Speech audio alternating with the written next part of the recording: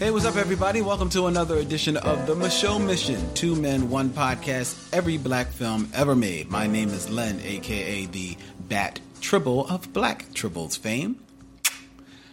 And I am joined by my partner. Hey, this is Vincent Williams. It's All Soul. Wednesdays, 8 to 10 p.m. on gtownradio.com. It's 1972. It is indeed 1972, baby. Lock up your daughters. Yeah, well, or at least lock up one of them if she looks like Vanetta McGee.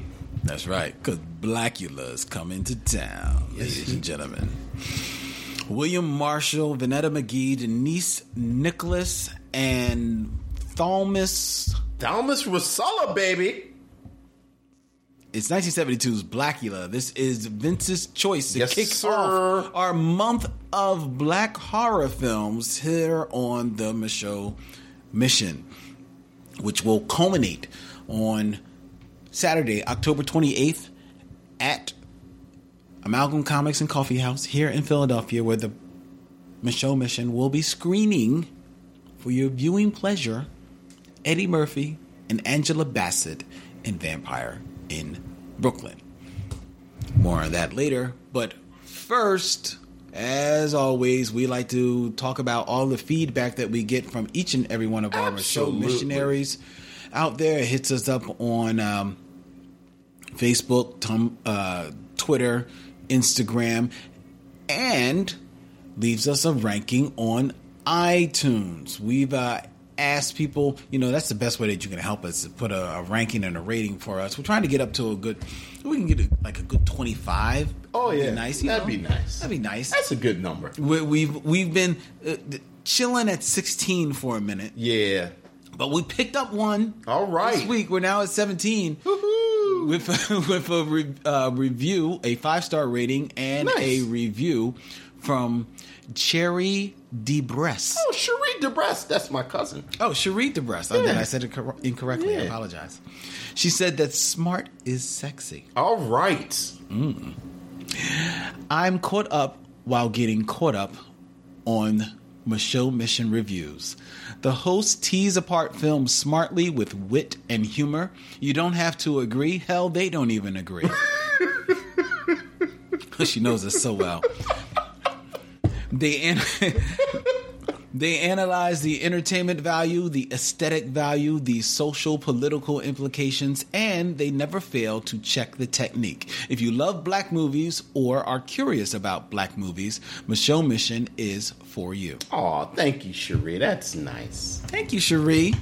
Appreciate that. Yes. Appreciate you.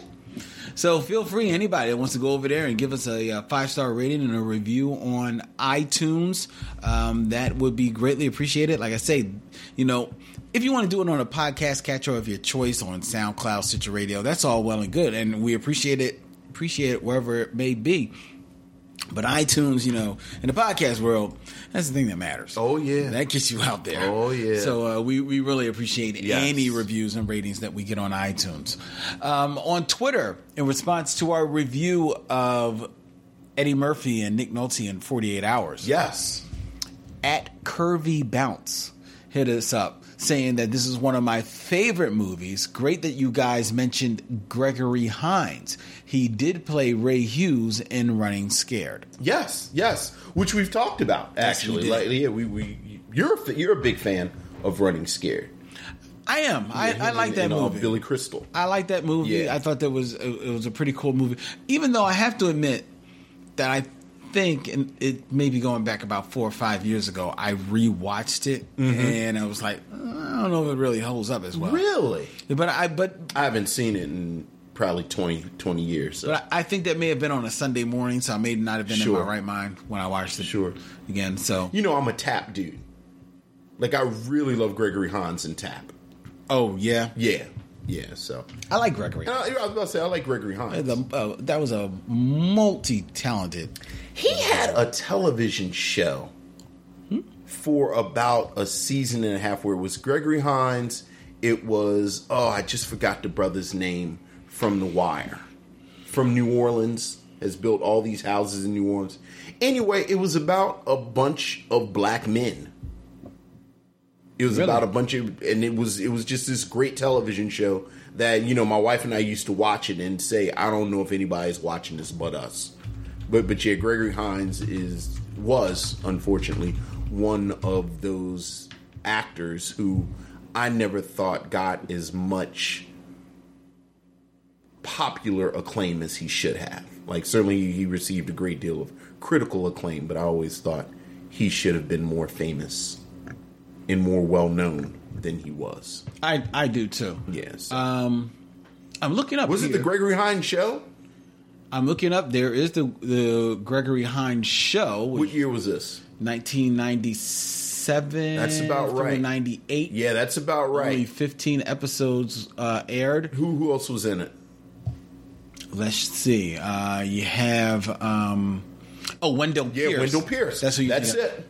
Wendell Pierce, Brandon Hammond, and Bill Cobbs played their father. Yeah, the series starred Gregory Hines as Ben Stevenson, a publishing agent and widower. That's right. Taking care of 12-year-old son Matty, played by Brandon Hammond. Following a year and a half after his wife's death, Ben decides to resume back into his social life with dating women. He soon realizes that he has a lot to relearn about women, just as the son is learning about them for the first time.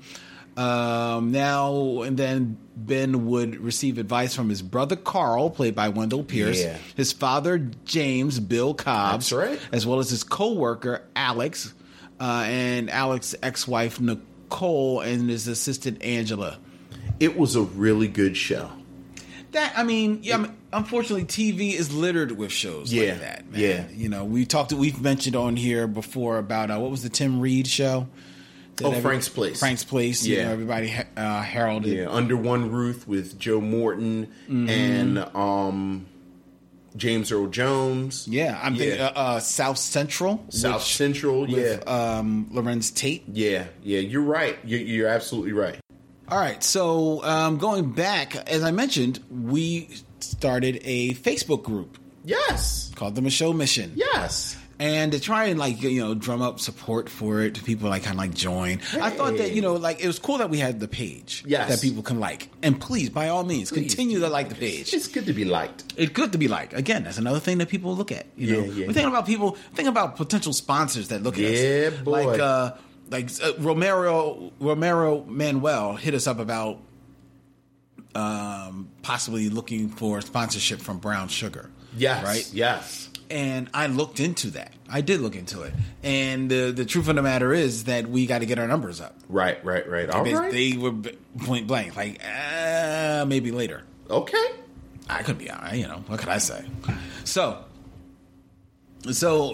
please, still like our Michaud Mission page on Facebook. But go get some people. And go get some people to like it. Yes. But join the group, because in the group, it's easier for us to kind of build a community and have conversations and stuff like that. Absolutely. So in doing that, I put up a poll last week asking who is your favorite black movie girlfriend? All right. And the three choices were Nia Long, okay, Sanaa Lathan, or Taraji P. Henson. Or you could write in your own. Now, a few people hit us up. Leanne Lindsay of Tinsel and Time. Hey, what's up, Leanne? She said, this is too hard because I love them all for different reasons. I grew up with Nia. Sanaa's like that girl you met at work and immediately clicked with. And Taraji's just fabulous. So she didn't make a vote. All right. That's Leanne, living on the fence. Yael Grafar, she wrote in Regina Hall. She's come a long way from the stupid, scary movie series. She has range as an actor. I would hang out with her. I actually have a whole Regina Hall rant. A rant about Regina Hall? Yeah, I think Regina Hall is one of the great crimes of Hollywood. Regina Hall should be the biggest star in the universe. Oh, okay. Totally underutilized. Totally underutilized. And I think it's just because you can't be funny and brown and sexy as a woman. I've been on my rant lately because we're all very happy for Tiffany Haddish. Mm-hmm. And I want to be really happy for, and I am really happy for, but I've been here before. Yeah. Like, I don't understand how Regina Hall isn't the biggest star in the universe. I can give you on that. Yeah. And isn't Regina Hall is in that movie as well? I'm drawing a blank on the third woman in A Girls' Night Out. Yeah, it's Regina Hall. Yeah. Mm-hmm. Been a Regina Hall fan for over a decade now. I can see that. Actually get like a little rage vein when I think about Regina Hall. Maybe Regina Hall and Tisha Campbell should do a buddy flick. Yeah, I mean, I think that'd be the greatest. I mean, can I get Regina Hall on TV? Like, why does she have to be on TV? Why should she have to be on TV? Why can't she be a movie star? No. I think hey, I think she should be the biggest star in the universe. Right. But I take her on a TV show. Like, can she just be on TV every week? You just want to see her every week. I do want to see it every week. But I want to see her really maximize her talents. Hey, man, I would love it. I think she should be the biggest star in the universe. Even though I had a dream. Easy. About what would be a dream project. What? A buddy cop film. Buddy cop film. The cops, Janelle Monáe and Lupita Nyong'o. That's not a bad movie. I would want to see both of them in a comedy. Like, I think Janelle Monáe can definitely pull off a comedy. Yeah. Lupita, we haven't seen her in a comedy. We haven't seen if she's funny or not. But I got a funny feeling she's got a funny bone. Yeah. I would love to see them in a buddy cop movie. Two dark-skinned women. I'd watch that. I'd watch that too. But Regina Hall is a good write-in choice. She is a good write-in very good write-in choice. Isaiah Luck, the Super Saiyan Tribble, said that in regards to Regina Hall, this is who I would choose. In every movie, she holds it down for her man. # loyalty. Should be the biggest star in the universe. However, Amy Schumer shouldn't be able to work for somebody who works for Regina Hall. I hear you. However, leading in the votes, or tied in the votes, were Nia Long and Sanaa Lathan. Well, I mean... Nia Long is unabashed. I'm not saying, do we break the vote? Because I know where we're voting. I'm voting for Nia Long. I'm also voting for Nia Long. No disrespect to Sanaa Lathan, but come on. It's Nia Long. And Taraji P. Henson. Taraji P. Henson is a bad chick. No, hey, man. But I'd be scared of her as my girlfriend. Well, it depends on what movie she's in. Like, I think it's movie by movie with Taraji. What do you mean? It's movie by movie. I don't know. Like, she's not a good girlfriend in all the movies. Oh, true. I mean, but she held it down and talked to me. Yes, she held it down and talked to me, but then she's singing about how hard it is to be a pimp, and then she wants to smell Jody's private air. I mean, hey. But she held it down for Jody. But she held it down. She held it down for Jody. All right. She's the best thing in that stupid movie. Best thing well. She's the best thing in that movie. She's not better than Ving Rhames, but moving on. You want some eggs? I also asked another question. And this is more in line with it being October, our month of horror. All right. What is a good scary movie to introduce your child to horror? Oh, that's an interesting question. So the first horror movie. Now, we got a few responses. Yael Gafar, who chimed in on with Regina Hall, obviously fell in love with this question because he answered it 7 times. Okay, very nice. She gave us Dawn of the Dead. That's a good one. Poltergeist. Yeah, I think it's a good one because it's not too crazy. Yeah. No. The Pet Cemetery. Okay, all right. I think it's a little creepy. Yeah, I mean, but I think keep going. What are her other answers? The Thing. Yeah. Or Exorcist 3. Oh, Exorcist 3. Yeah.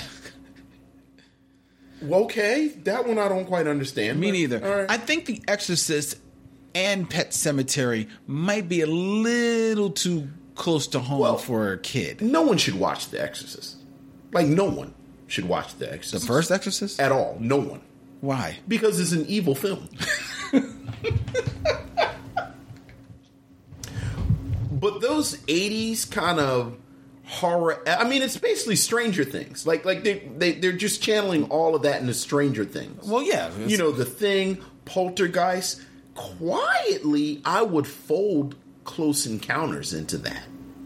As a horror movie? As Close Encounters, you can read it as a horror movie, as a horror thriller. I don't know about that. Until the last 45 seconds of Close Encounters of the Third Kind, you don't know that this is all cool. You've got government conspiracies. You've got moving furniture and windows. Mm-hmm. You've got people behaving erratically. Mm-hmm. Until the last 30 seconds. I'm a fan of those 80s, you know, kind of. They were like both things, like they're science fiction and they're horror. Mm-hmm. So I agree with those. Like I would have said probably Poltergeist too. I think Poltergeist is a good one. Poltergeist. I think the first Friday the 13th is not a good one to introduce. No, well, it's slasher. Yeah. You know, I don't even really count that as horror. Yeah, I don't know about that one. Yeah. The thing is eerie. The Thing is also one of those films. I mean, I think Alien as a horror film. The first Alien. Yeah. Right, yeah, Alien. Yeah, absolutely. Yeah, that's not a good one to introduce your kid to. Mm-hmm. Kevin Robinson, he suggested Friday the 13th. The first Friday the 13th. I think that's a slasher film. Heather Hurd, The Mistress Tribble. All right. She said, not The Children of the Corn. I watched part of it when I was 9. I got up to the part when they came out of the cornfield. I still haven't seen the rest of that movie. And that was like 20 minutes into it. You know, Heather? Yes. You know, Heather, it's right in the title, though. I mean, at some point you should have expected the children to actually come out of the... I mean, it's right there in the title. They're the children of the corn. They're the children of the corn. So this is what they do. So I kind of blame you for that. Yeah, because I was proofing advertising. Right, so.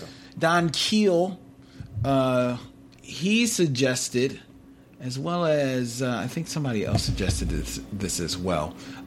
Brian Irvin, they both suggested It. It, the first one, I'm assuming, or the one that just came out.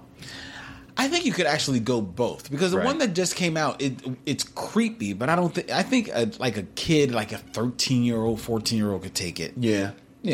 And be, you know, and again, unnerved. it's that. I mean, it's 80s horror. I mean, it really is. It does play on that. It's that Stephen King approach to it. I mean, obviously, right. But you know, it's Stranger Things. It's so funny. We had a whole debate in my house about whether or not our daughter could watch Stranger Things. Oh, really? And we realized that it was like the sex part that kept us from letting her see Stranger Things. Is there sex in it? Oh, the older sister is a little. She like. Yeah, but I don't think you see anything. Yeah, but she's going for it a little bit. Like okay. I mean, a little bit more than I want my 12-year-old to see. That's right. She's 12. Right. I keep thinking your daughter's 13. No. I mean, she's about to turn 13, but you know, when she's 13, last year when it first came out. So when's her birthday? January. Like it's right here. So she just turned 12. Right. Okay, then she's a little bit too young. But the horror aspect of it, the supernatural aspect, we realized that she could handle that. I think she can handle it. Yeah, but, you know, so much from that period. Like The Secret of Nim is creepy as hell. Mm-hmm. You know, so much of that was creepy when we were kids, but it was for kids. I think the first Gremlins... Someone gets creepy. Somebody says Gremlins. Yeah. I was just about to say Khalif Toppings, the iTribble. He said Gremlins. That whole 80s moment where you had these films, I thought, you know, all of those are fantastic for, you know, an 11, 12-year-old. I'm curious, though, if you don't mind me asking, that, like, when your daughter turns 13, you think you would let her watch Stranger Things. Right, you have a... So your daughter's 12. I'm assuming you haven't had the talk with her yet. No. Well, kinda. Yeah. Okay. Yeah, we kind of did. Yeah. So I'm just because as I'm thinking about Stranger Things, yes, the older daughter kind of goes for it. Yeah. But it's still, I don't think it's like it was right there. It was right. It was a little explicit. Really? Yeah. Like it was a lot of bras coming off and people in there's bed. no breasts in there. Not that I remember. I don't mean naked, but it was a little. You know, it was right there. Okay. All right. I can't knock it. I mean, she's 12. Yeah. Next year we have a different conversation. Joseph Lechuga suggested Something Wicked This Way Comes with a side order of Pam Grier. Or Fright Night. Fright Night's another good one. Right from that, from this I don't know era. if I ever saw Fright Night. I think I Fright did. Night's great. I think I did. I mean, in that 80s kind of way. Yeah. He also suggested Trick or Treat. I didn't see that. I didn't see Trick or Treat. Nadira Crump. I mean, let's just stay on the vampires for the second. Lost Boys. To introduce your kid to horror? I think Lost Boys. There's sex in Lost Boys. Is there? Yes. God, I don't even remember Lost. There's some sex in them. All right. Okay, go ahead. Because I'm realizing I haven't seen Lost Boys in probably 15 years. All right. I think that... So Nadira, she suggested Sleepwalkers. I haven't seen that. I don't know Sleepwalkers. Yeah, I don't know that. I don't know that one. So people are getting in on the conversation. We're having fun conversations in our Facebook group, Michaud Mission. Yes. And it's a public group, so you can join it. You can ask your friends to join. Yes. It's another way of showing your devotee. We're up to 79 members already. Ooh. So that's pretty cool. It's a nice party. Yeah, so feel free to I always feel like chime in some of your friends. Yeah, Vince. I will. Yeah, bring some of your bring some of your friends to the Let's yard. have a party. Let's have a party. So at the end of tonight's show, we'll come up with another poll. I came up with those two. Okay. You can come up with a poll. Okay. I'll think about And it. we'll put it on there. All right. All right. Okay. Well, enough of that. Enough of that. Let's get into 1972's Blacula. You shall pay, Black Prince. I curse you with my name. You shall be Blacula. Blacula, the Black Avenger, rising from his tomb to fill the night with horror.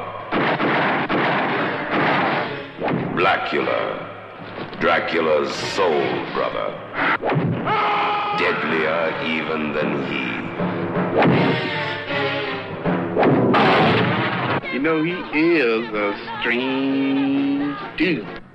You're the nut that ran in front of my cab. You're the only imbecile on this street. Boy. Blacula. Look at man, you found, he's got to be around here somewhere. Now listen, you take your hands off of me. I don't know you. He thirsts for your blood. He hungers for your soul. Warm young bodies will feed his hunger. Hot, fresh blood will quench his awful thirst. Make it a Bloody Mary. Are you, into the occult? No! How about the, heavy stuff? What do you think of vampires? Vampires? I think they're possibly the most fascinating of all. More horrifying than Dracula. The Black Avenger, Blacula. From American International Pictures. Blacula, 1972 blaxploitation thriller. Yeah.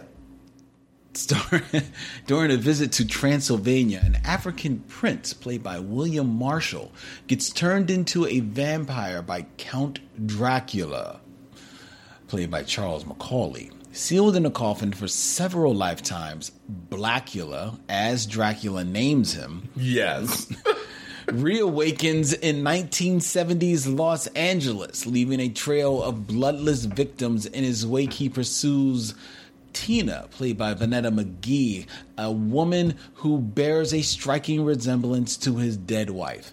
Meanwhile, Dr. Gordon Thompson, played by Thomas Rasulla, baby. Rasulla, and top cop Lieutenant Peters, Gordon Pissant, are hot on the bloodsucker's trail. This movie also stars a young Afroed Denise Nicholas. Yes. Lord.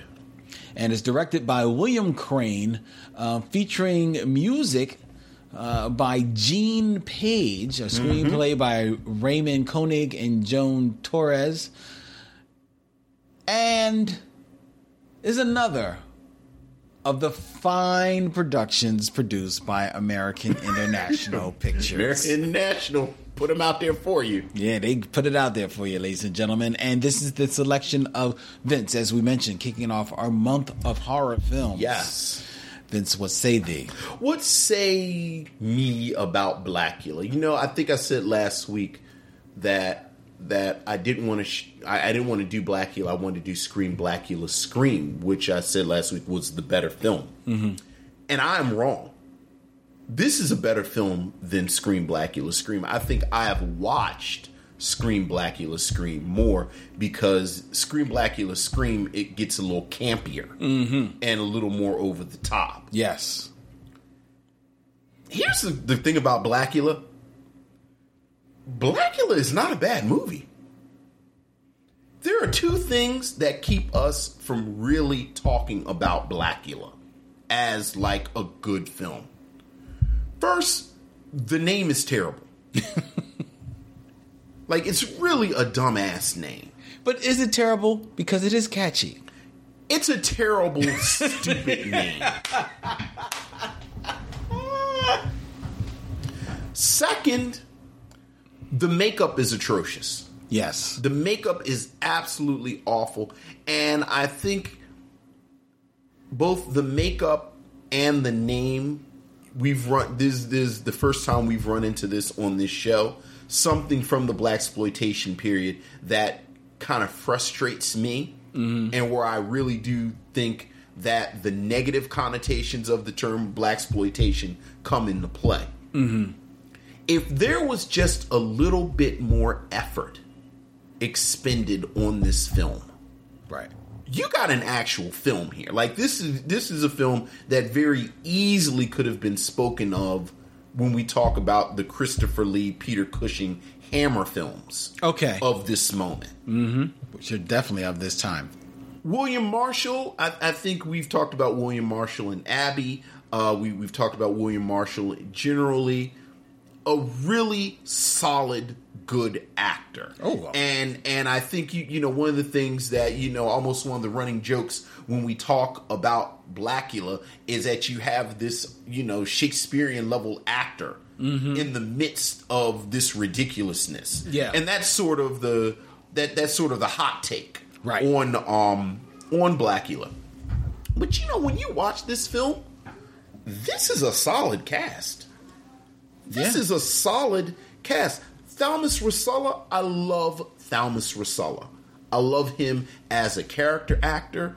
I think he might be my favorite 70s character actor. And we talk about people who are deal breakers. Mm-hmm. Thalmus Rasella is a deal maker for me. Okay. Like, I will watch anything that Thalmus Rasella is in. And we've talked about him. I think the only time we've talked about him on this show is in New Jack City. Yes.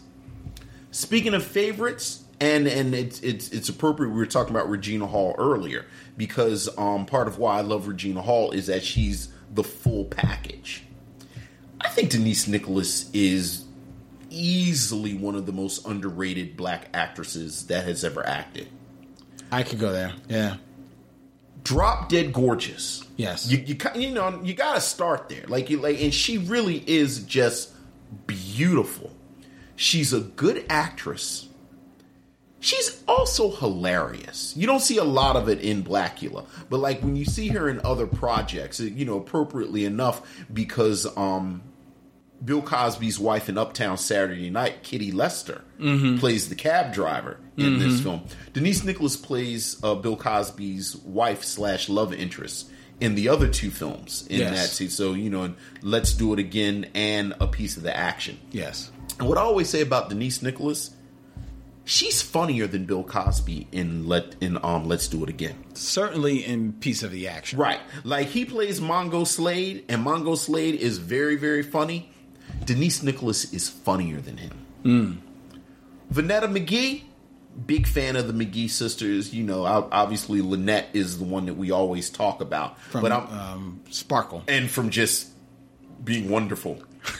I think you know Lynette McGee from Being Wonderful. Always liked Vanetta McGee.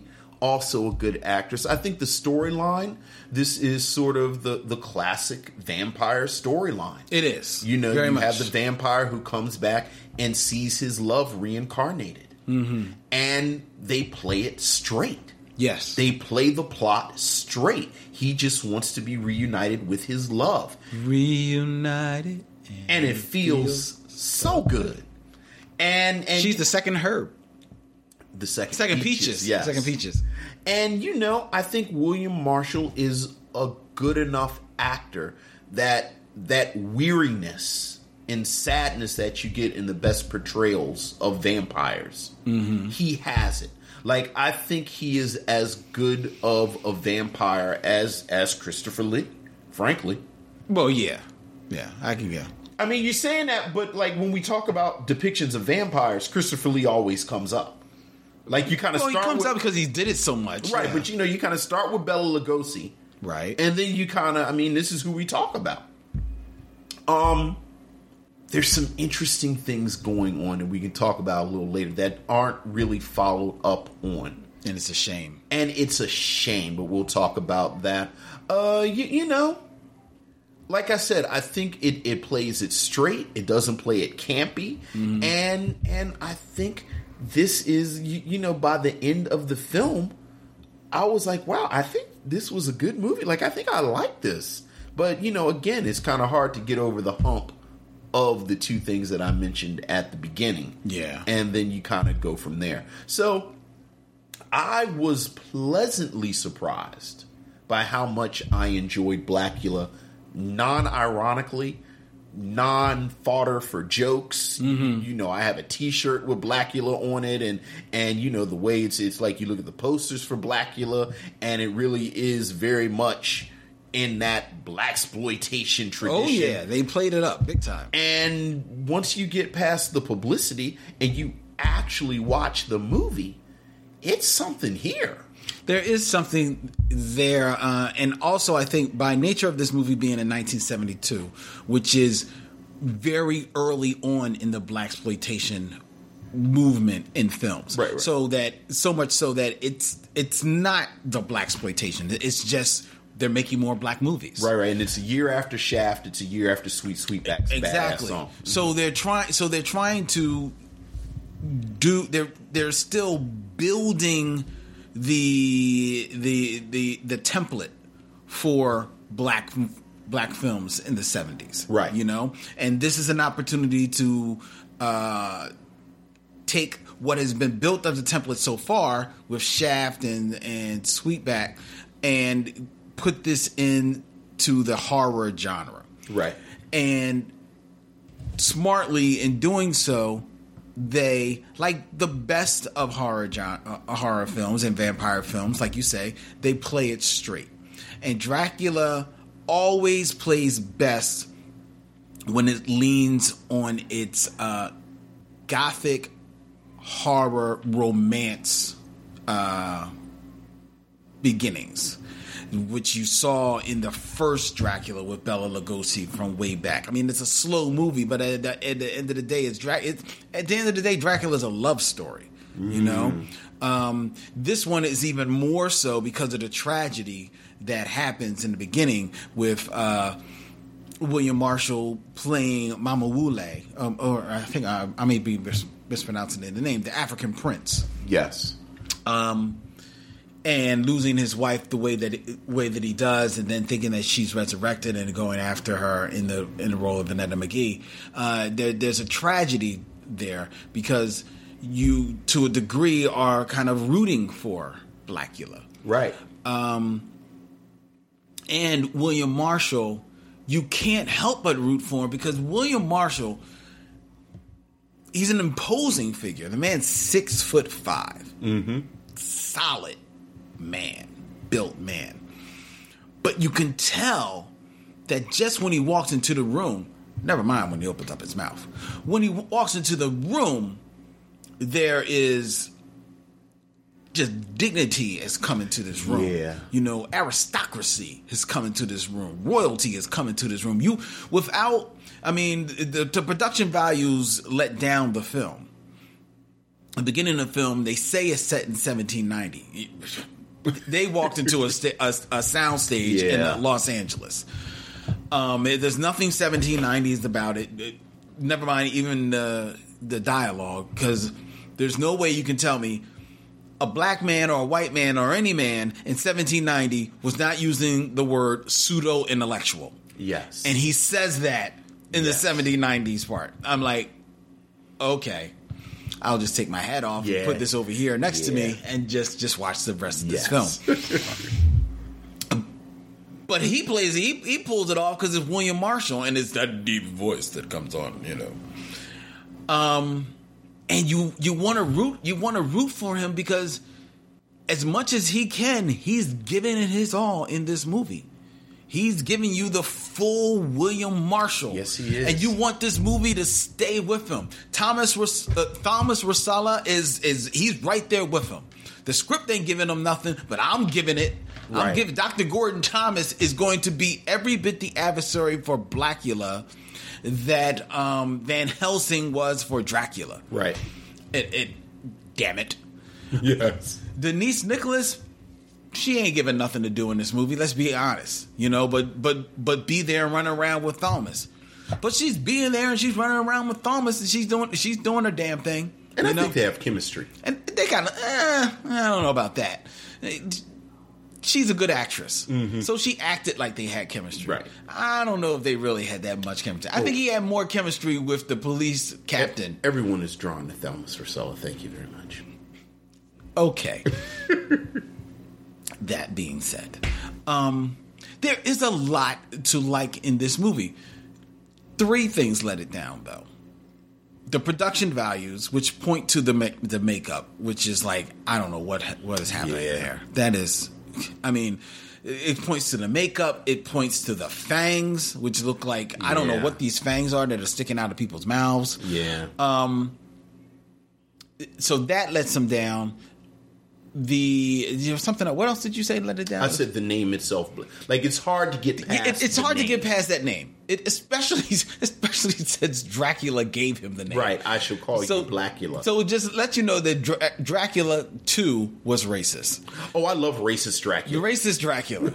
You know, because he wants to buy his wife. He wants to buy the dude's wife. You know, the dude comes there, like, help me put down the slave trade. He's like, well, I don't see nothing wrong with the slave trade. Right. Matter of fact, how much you want for your lady? Right. I'm like, whoa, Dracula is wrong. Dracula is racist. Dracula is wrong. I didn't know that Dracula was Leonardo DiCaprio from Django Unchained. Right. But that's what he was. Right.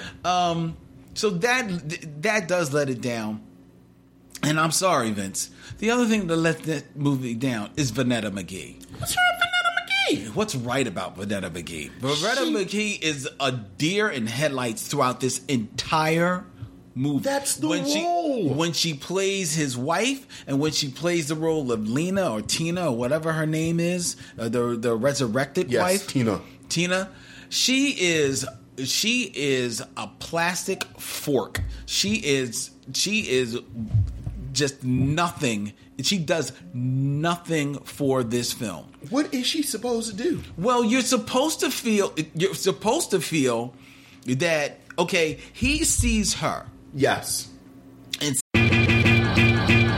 Culture Kings is a podcast on the How Stuff Works network, hosted by comedians Jaquez Neal and Edgar Monplaisir. Every Wednesday and Friday, these two friends dive into topics ranging from sports, music, to movies, style. They wonder whether or not Donald Glover is a genius or a weirdo. They continuously decipher Kanye West's tweets and behavior. They also have recurring segments like Queen of the Week, The List, and Top 5s like Marvel movies and video games. Listen to Culture Kings and subscribe on Apple Podcasts or wherever you get your podcasts, and find out the best way to eat a taco. Oh. What's the best way to eat a taco, Vince? With your hands? With your hands. Also with salsa on top of everything to hold the ingredients down. It's like a layer. It's the layer. Right. So that the lettuce doesn't fall off. Can't have falling lettuce. see, and in his eyes, he sees his wife resurrected. Yes. You're led to believe that she, from the power of his magnetism, which honestly the script doesn't give a whole lot for him to pull off, but because William Marshall is stature, and you know, you buy into that. You're led to believe that she gives into that. Yes. And falls under his spell. You do not know if that happens because she is the same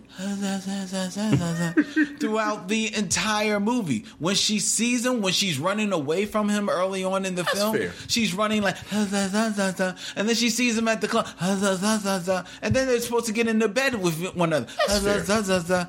She's the whole movie. She gets shot, and she's okay. In my defense, she real fond now. No, she's not. She's not a bad-looking woman, but she's not so real fine that you get away from the. I'm sorry, Vince. I like her little afro. She really worked for me. Vince, you went from she's doing her thing, acting here, to, well, in my defense, she's real fine. I think she. And now you're leaning on the afro. I think she stays in her lane. I think she plays the role. I think whether you were talking... I think she's on the sidewalk. I think whether you were talking about the woman who plays Mina Harker in any of the versions of Dracula, I think... Because who plays it in the... is that Winona Ryder? Does Winona Ryder play in Mina Harker in the Dracula? Oh, in... Bram Stoker? In Bram Stoker Dracula? I want to say it is. Yeah, I think the nature of that role is that it's passive. It is passive, but... I think she's in her lane. But you're not supposed to be passive in the beginning. You're supposed to see a switch. Dude, she's in what? One scene before she meets him? You're supposed to see some type of switch. You don't see a switch. She comes to the funeral. She takes the hood down. And yeah, I think you're a little harsh on her. No, I'm not. I think you're a little... I don't want to spend too much time on it, but I will put her up against any of the victims / lost love in any of these vampire movies. Because I think, again, the nature of that role is to be passive. I don't know. The nature of the role of in Blade, the woman that plays his mom. That's oranges and tangerines. Well, how's that oranges? Because she's not the lost love. Okay, well, true. Yeah, okay. Yeah. Blade is that's a whole different deal. All right, but go ahead. I'm not. I think I'm not going to fight you that hard. I think she lets down the movie. I do, because there is no type of... You feel no type of heat whatsoever between her and William Marshall, Blacula. Therefore, it keeps you from being fully invested in his heartache, his devotion for her, his stalking of her. Yeah. You don't feel invested in it. One, because she doesn't put up a fight at all. And okay, maybe she doesn't put up a fight because she gets, drawn under his web. Right. But you don't know, because it's the same thing she's been doing throughout the entire movie. And I think that lets it down. I think I would have needed more scenes with her before they met. I would have liked to actually... For me to... I actually think that it would have been better if Denise Nicholas was playing that role. Because I think Denise Nicholas, at least... Well, right. We know that she is a more accomplished actor. Well, and I'll agree with you that, but I think my issue with that is that I loved Denise Nicholas and Thalmus Russell together so much. Like, what I really wanted from this film was a spinoff that was like part The Thin Man and part Kolchak, the Night Stalker. With Thalmus Russell and Denise Dr. Gordon Thomas. Dr. Gordon Thomas of the Scientific Investigation Division of the Los Angeles Police. Hey man, he got blazers and turtlenecks. It's like he be giving orders to white men. Go get me a report. I said, all right. Order him around. Like, I wish it was a spinoff where they solved supernatural issues in L.A. Soul supernatural issues. Like black stuff. It had to be some voodoo. Of course. But I feel you. All right. I think that lets down the movie. Okay. Because I too, like you, think that there is enough here that this really should have been and could have been better. Like, just the whole beginning of that film where you lean in, where it opens up, them talking about wanting to put down the slave trade. Right. I thought that, I mean, like, to me, the movie could have been totally set in 1790. Right. Right there. Right. Right there. That's what I wanted to see. Oh, but okay, they go to L.A.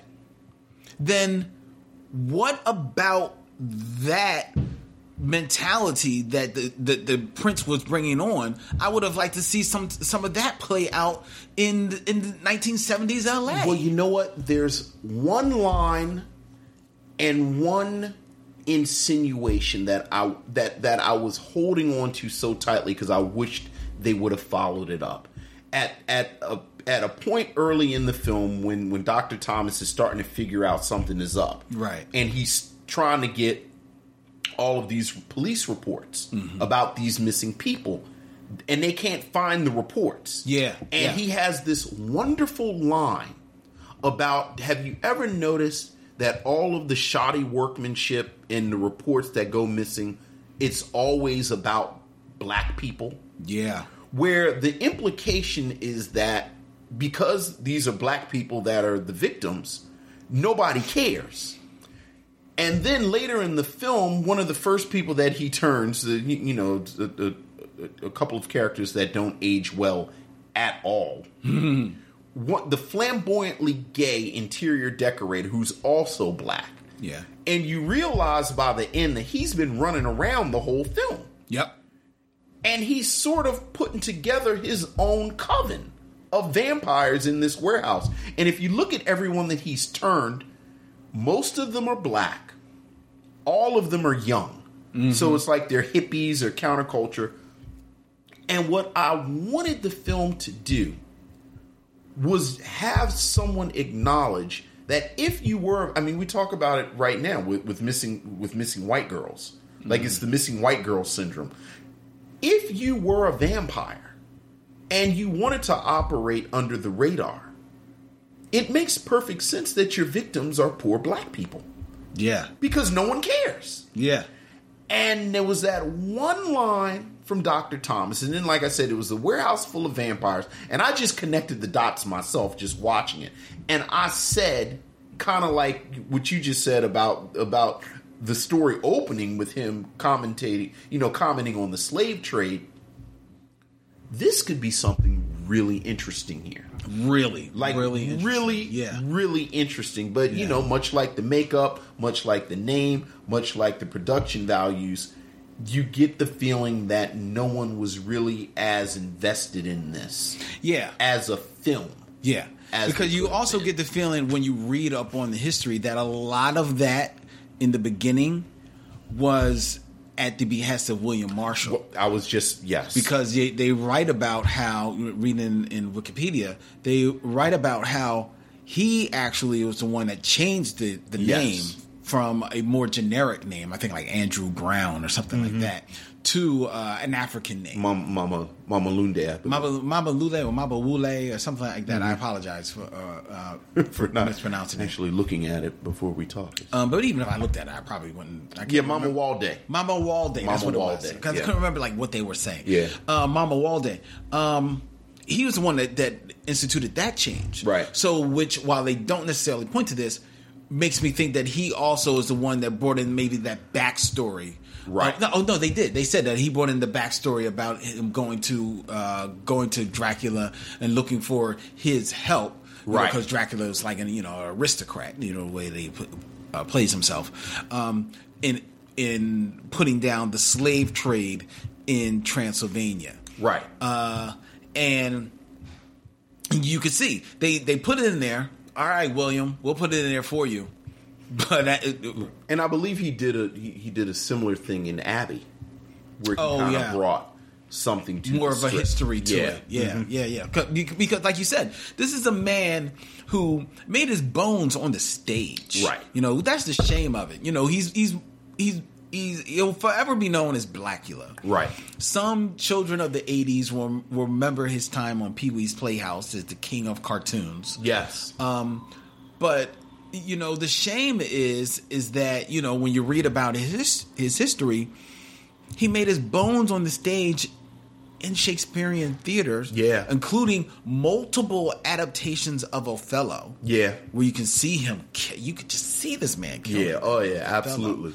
And this is a man with his physique, with his voice, with his airs, with his training, who should have been, I mean, he should be able to stand toe to toe with James Earl Jones. Absolutely. Who was his contemporary at this time. Yeah. You know? Yeah, that's a good point. And it's telling that at his passing in 2003, you had some of the contemporaries of his time, you know, lauding him in eulogies at his funeral, including James Earl Jones and Sidney Poitier. Yeah. This was a bad man who could have easily, you're talking about Thomas Rosala and Denise Nicholas, you could have seen them in the sequel. If this movie just had half the intelligence that he was able to bring to just that little piece of backstory, this could have been a more successful series of films. You talked about the sequel, Scream, Blacula, Scream. By the time that comes out, and I think that comes out like 74, 75, the blaxploitation era is in full bloom. Yeah. Everybody's just playing copycats of copycats. It's a straight money grab. Including of the horror side of it, which Blacula kicked off. Yeah, I was about to say actually launched. So that when Blacula Scream comes out, they're leaning more into that. Yeah. Because they're got to give the people what they want. And this is what is bringing them to the theater. And it is a fun movie. Scream, Blacula Scream is a hoot. It's a hoot movie, but it pales in comparison to this one. Absolutely. Because just thinking of, it's a little over the top, a little theatric, but I was thinking about his death scene. It's a good scene. It's a good scene. It's a good scene. I mean, and a well-directed scene. One of the few. Yeah. Yeah. I mean, like with the whole, you know, watching him walk up the stairs, and it's a very well staged scene. It really is. To be honest, you know, William Crane, who directed this film, he directed a lot of television. Yeah. Prior to that, I have a funny feeling William Marshall directed this scene. I don't know. Maybe I'm giving him a little bit too much credit. Right. But he deserves the credit. Yeah. You know, so if I'm wrong, trust me, William Marshall was whispering in William Crane's ear. But it's a good scene. It's a good death scene. And you're right, it actually sticks out. It does. Right. You know, the whole thing, because everything else is so pedestrian in this movie. And then there are some parts of this movie that really just like, they're not even production values. They're just things that just make absolutely no sense. The cabbie comes back to life as a vampire. Kitty Lester. In the morgue. God bless her. She's sitting there on the slab. You're seeing her because she's been brought out of deep freeze. Right, to put it in deep freeze. That's how they explain her not coming back immediately. Right. So you see her thawing out. Yes. With a towel across her. Yes. She defrosts. Yes. As it were. Cut to the shadow of her raising up on the slab. Yes. Oh my God, she's come back to life. Yes. The guy that's working in the morgue, he's on the phone outside of the room where she is, down the hallway. Yes. He's on the phone with his one hook. Why does he have a hook hand, Lynn? Because he's Igor, I think. I don't know. It's 1970. It's 1970. That's just how it happened. People losing hands left and right. She comes running out after him. Now, yes. It's a long hallway. Yes. He's tethered to a phone. Yes. That he could easily drop and run away. Mm-hmm. But he struck in fear. Yes. At this dead creature running at him. I mean, it seems reasonable. However, the dead creature was modest enough. Yes, to put on a smock before she came at him. And tie it up. Yes. You want Kitty Lester to be butt naked.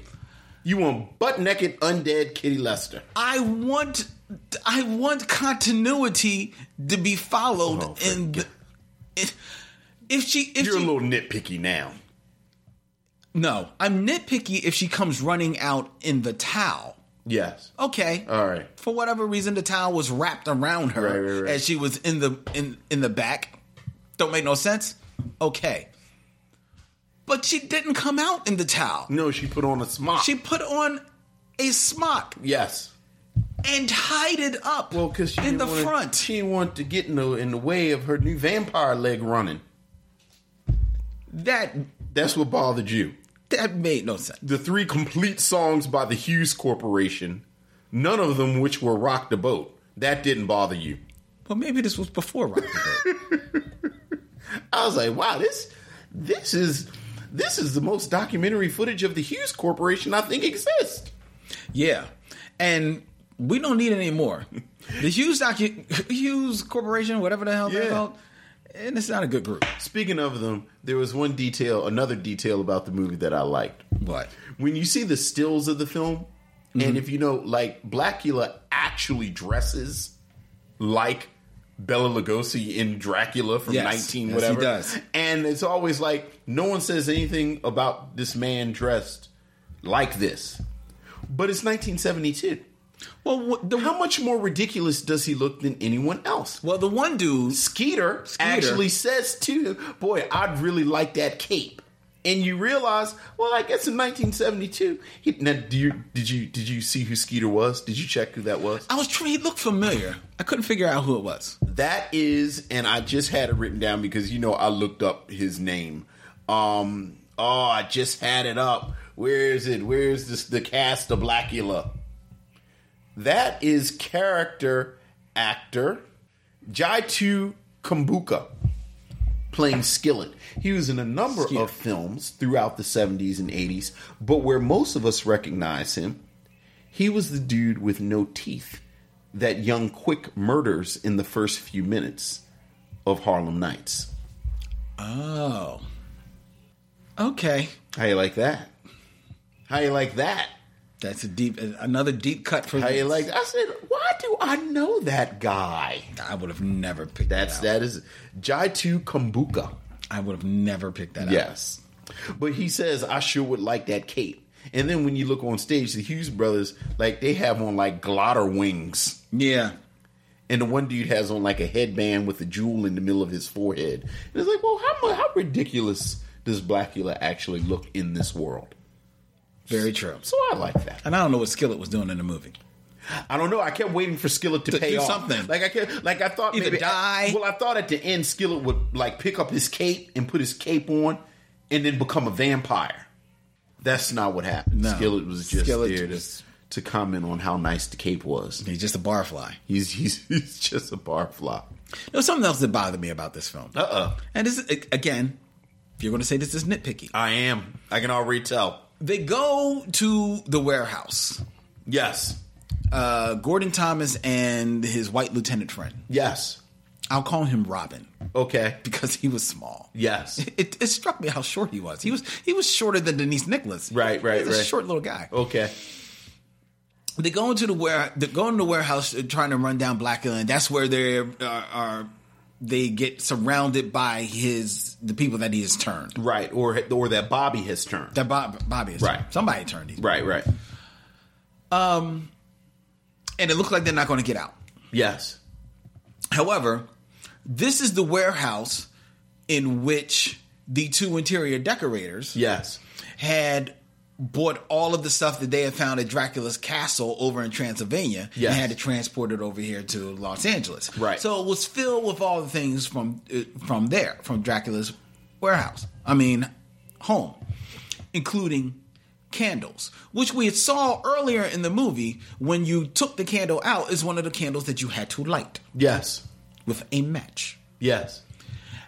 The police officers, upon seeing the candles, pick up the candles, grab the candles as the vampires are coming at them, and throw the candles at the vampires. Right. Who immediately bursts into flames. Bursts into flame. That's right. It's an unlit candle. Maybe they lit it. They did not light it. You just didn't see them light it. They did not light them. You just didn't see them light it. They did not. They did not light any of them. They threw about 12 candles. Also, they're Dracula's candles. So they're magic candles. What do you want, Lynn?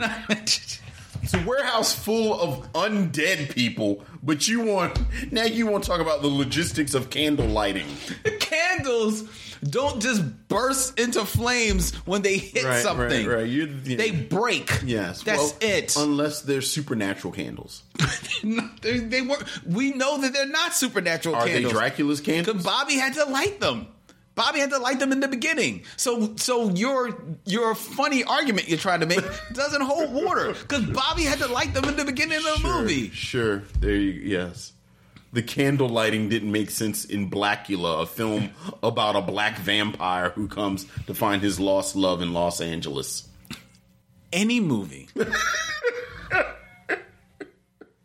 of any type of intelligence sets up its world and ask you to come into my world and enjoy what happens in my world. And we're going to give you the rules of my world. Absolutely. So that you can understand everything that's going on and maybe figure out some things even ahead of time. So the rules are that the candles should have been... They had to be lit.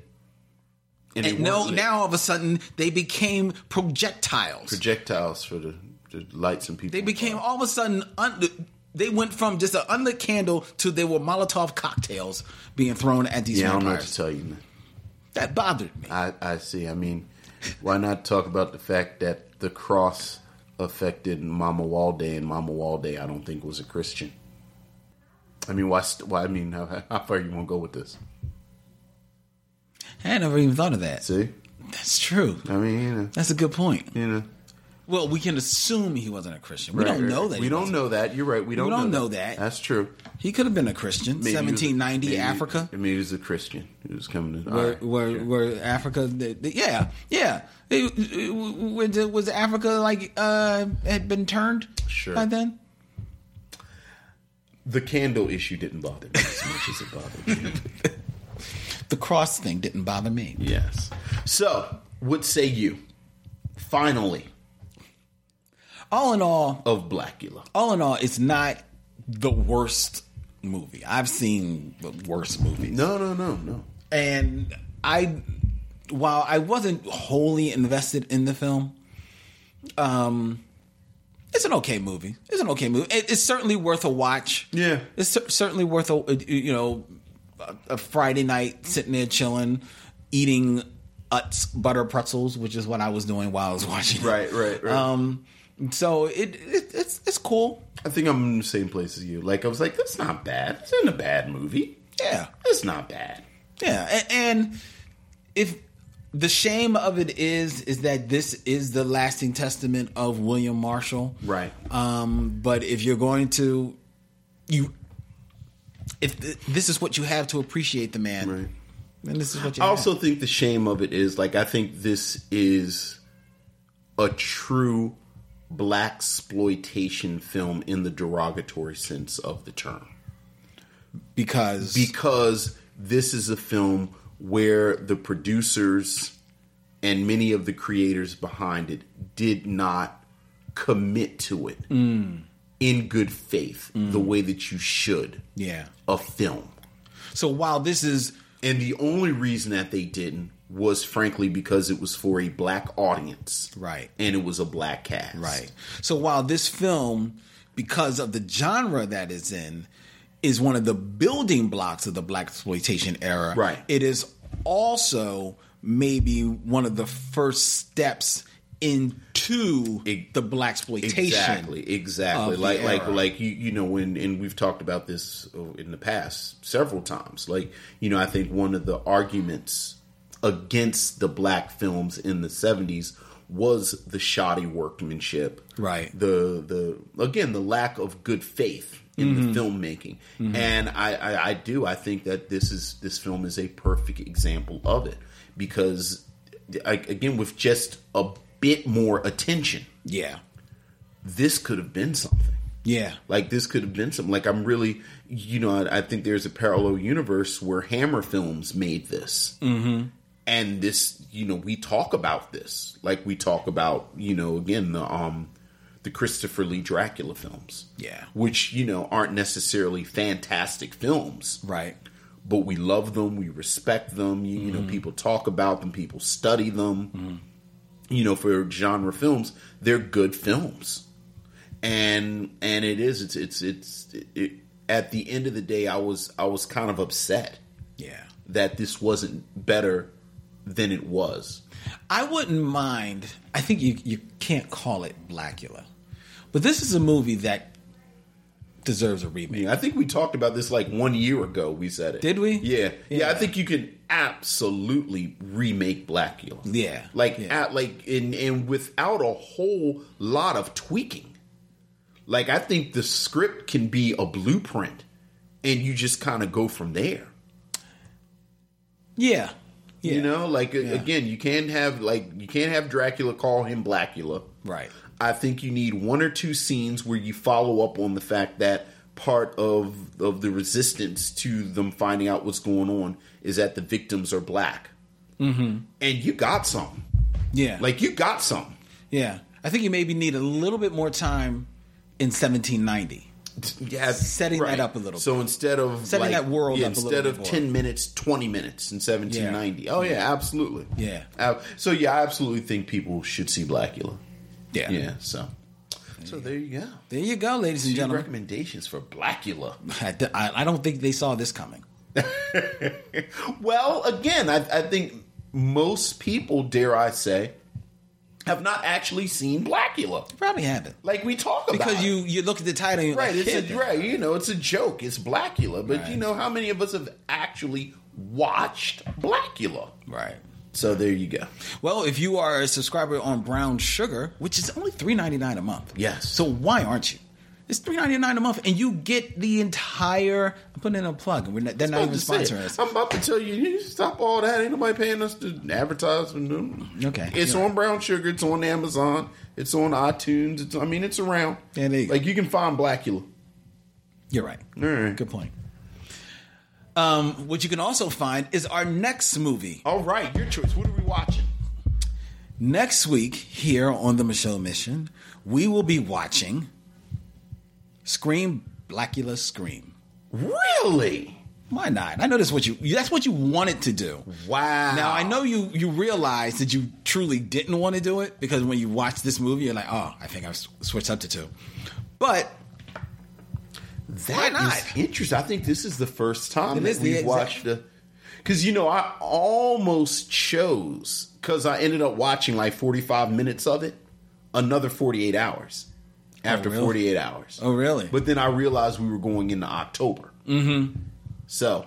Yeah, because I started to, when we chose Vampire in Brooklyn, and I chose 48 hours, I started to say, oh, maybe I can do a couple of Eddie Murphy movies leading into it. Right. But he don't really have another horror movie. Right. I mean, loosely The Golden Child, but it's not a horror movie. Yeah, it's not. Yeah. It's not really a horror movie. Yeah, so this is the first one. So it's going straight horror. This is really a two episode show. Yeah. Wow. It's like when the Brady Bunch went to Hawaii.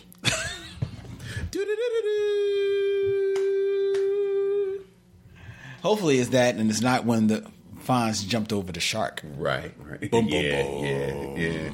You know how I knew I was actually a kid when I saw that episode? Because I saw it in syndication, obviously, so I just had to wait the next day to see the next episode. Which the Fonz? The second part of the Brady Bunch went to Hawaii. Okay. I actually thought Greg had drowned. Like, I was like, did Greg drown? Because remember, his dad ran out into the water, and then Bobby was going to get bitten by the spider. Yeah, so it's like that. The second episode of the Brady Bunch when the Brady Bunch went to Hawaii. What does it mean that I saw that first run? I mean, you're a little older than me. I mean, just a little. Like, I think you're like 3 years older than me, so you know. I'm sitting here like, I'm pretty sure I watched. You saw it when it came on? I watched it. I mean, that was towards the end. I watched that first run. I watched Fonz jump over the shark first run. I think I watched that first run. But even when I saw that, I knew that was dumb. Oh, yeah. I'd like, you know, as a little kid, I didn't like it. Yeah, the Fonz. Speaking of scary and sort of things that were kind of cross genre or blended genre, do you remember the first appearance of Mork on Happy Days? Yes. Mork was scary. Really? Mork was scary on Happy, because he was like an alien and he had stopped Tom. Like, Mork was a little creepy on Happy Days. I did. Actually, Mork, Robin Williams' appearance on Happy Days, I remember distinctly going to school after that. And I was always like a little bit of a geeky kid. Right. But, you know, like most geeky kids, you kind of like keep it right. keep it inside. You hadn't come a out little of bit. the geek closet yet. Robin Williams gave me the license to go full geek. Yeah. I remember that next day, like, you know how you're running around before the school class starts? Man, I was nanu all over the place. Wow. I really was. You know what? That's actually very interesting. Like, that's a very interesting. I don't know if the Tribbles could do that or we could do it or we all do it. Like, when did you come out? Oh, we've talked about that. That's it. Because I was V the miniseries. I remember I was in high school. Like, I was in high school. Like, oh wow. So like 9th, 10th grade. But I remember the episode where the woman was pregnant with the hybrid alien child. Yes. And she went to the refrigerator and ate the raw meat. Yep. I remember vividly the next day in high school sitting at the table. All the black kids sat at the same table. We called it Little Africa. Problematic for so many reasons, but I distinctly remember sitting at the table. You know, I was like 9th grade, so it was like I was on the perimeter. Mm-hmm. But I remember sitting at the table and everybody was talking about V. Yeah, and, they were. Yeah. And what that meant with and baby. They were talking about the V baby. Yep. And that was me kind of very publicly coming out that I'm, you know, but that's the first time you like really got engrossed. You were always there, but that's the first time you were like really engrossed, right? In the like conversation. in like part of like you know, like I understand what this means because you know, this is my world. Yeah. So, no, there you go. And well, we have covered it on the Black Tribbles, but if you're out there, all these blurs, he's blurred. They don't know. They don't understand what it was like. They don't know. They don't know. So let's hear from you. And this don't have to be a blurred. You can be a nerd. You can be a geek, whatever. Right. When did you first come out as a geek? All right. We want to hear from you. Hit us up. Become a member of our Facebook group, and let us know when you hear this show. I'll have it posted. Right. I'll have whatever your geekery is. Yeah, whatever your geekery is. When did it come out? And you can leave it in the comments section. It'll be there in the Facebook group, and let us know. We'll read it on the air. All right, that'll be cool. Very nice. Have you come up with a poll? Probably not. I thought the poll was going to be this about the geeks. Well, that's not really a poll. Okay. That's a question. Right. A poll is something they can choose. The poll, we will. I'd say, well, let's talk about our triple threats. Okay. Let's talk about our triple threats. So let's.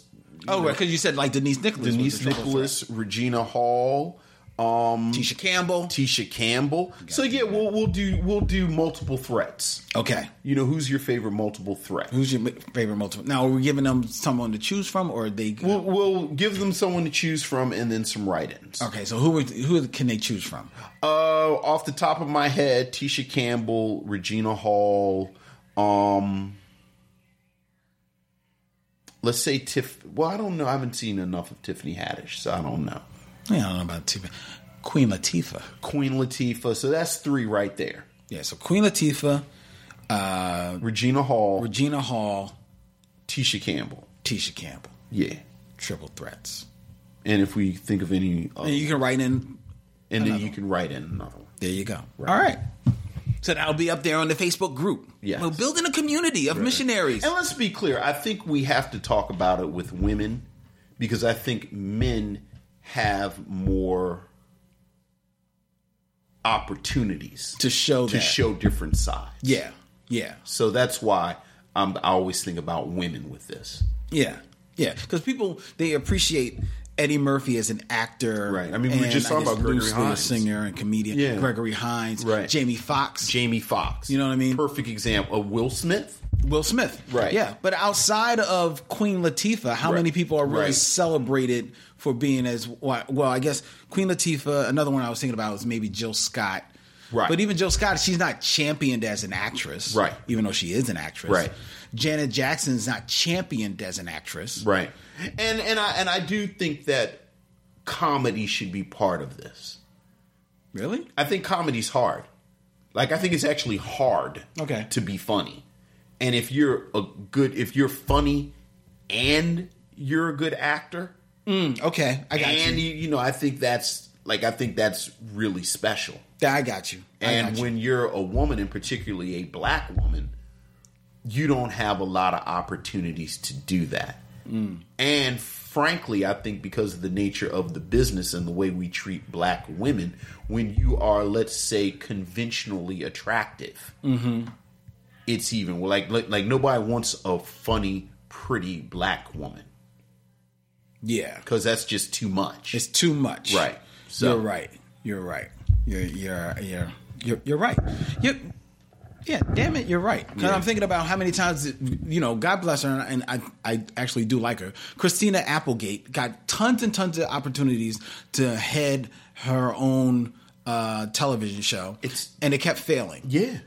Yet, Moesha, Brandy, had a nice little run. Yeah. Queen Latifah had a nice little run. Eve had a run. Look, if we had another 2 hours, this has been we're due for another binge lounge. Right. We talk about Regina Hall. I actually get a little vein in my forehead about Regina Hall and the crime that has been committed against her by Hollywood. That's going to be a binge lounge. Yeah. So, but that's going to be a binge. There you go. We got to get out of here, ladies and gentlemen. This show will be available where you found it, on iTunes, SoundCloud, Stitcher Radio, Google Play, every place the good podcasts be, including the CLNS Podcast Network, the Black Tribbles Podcast Network, and on our new radio home. We're still on WPPM LP Philly Cam Radio, but we're now on Saturdays at 1 p.m. You can find us after Philly on Location. That's a radio show that's all about movies set in and around Philadelphia, starring Philadelphia natives. Right after that, at 1 p.m., you'll find The Michaud Mission. So it's 2 solid hours of fun movie talk on the radio. All right. Brought to you on WPPM LP 106.5 FM, Philadelphia and Camden, phillycam.org/radio. People-powered media here in Philadelphia. We got to get out of here. My name is Len. His name is Vince. You know what we do when partying? We say, we'll see you when it's time to meet again.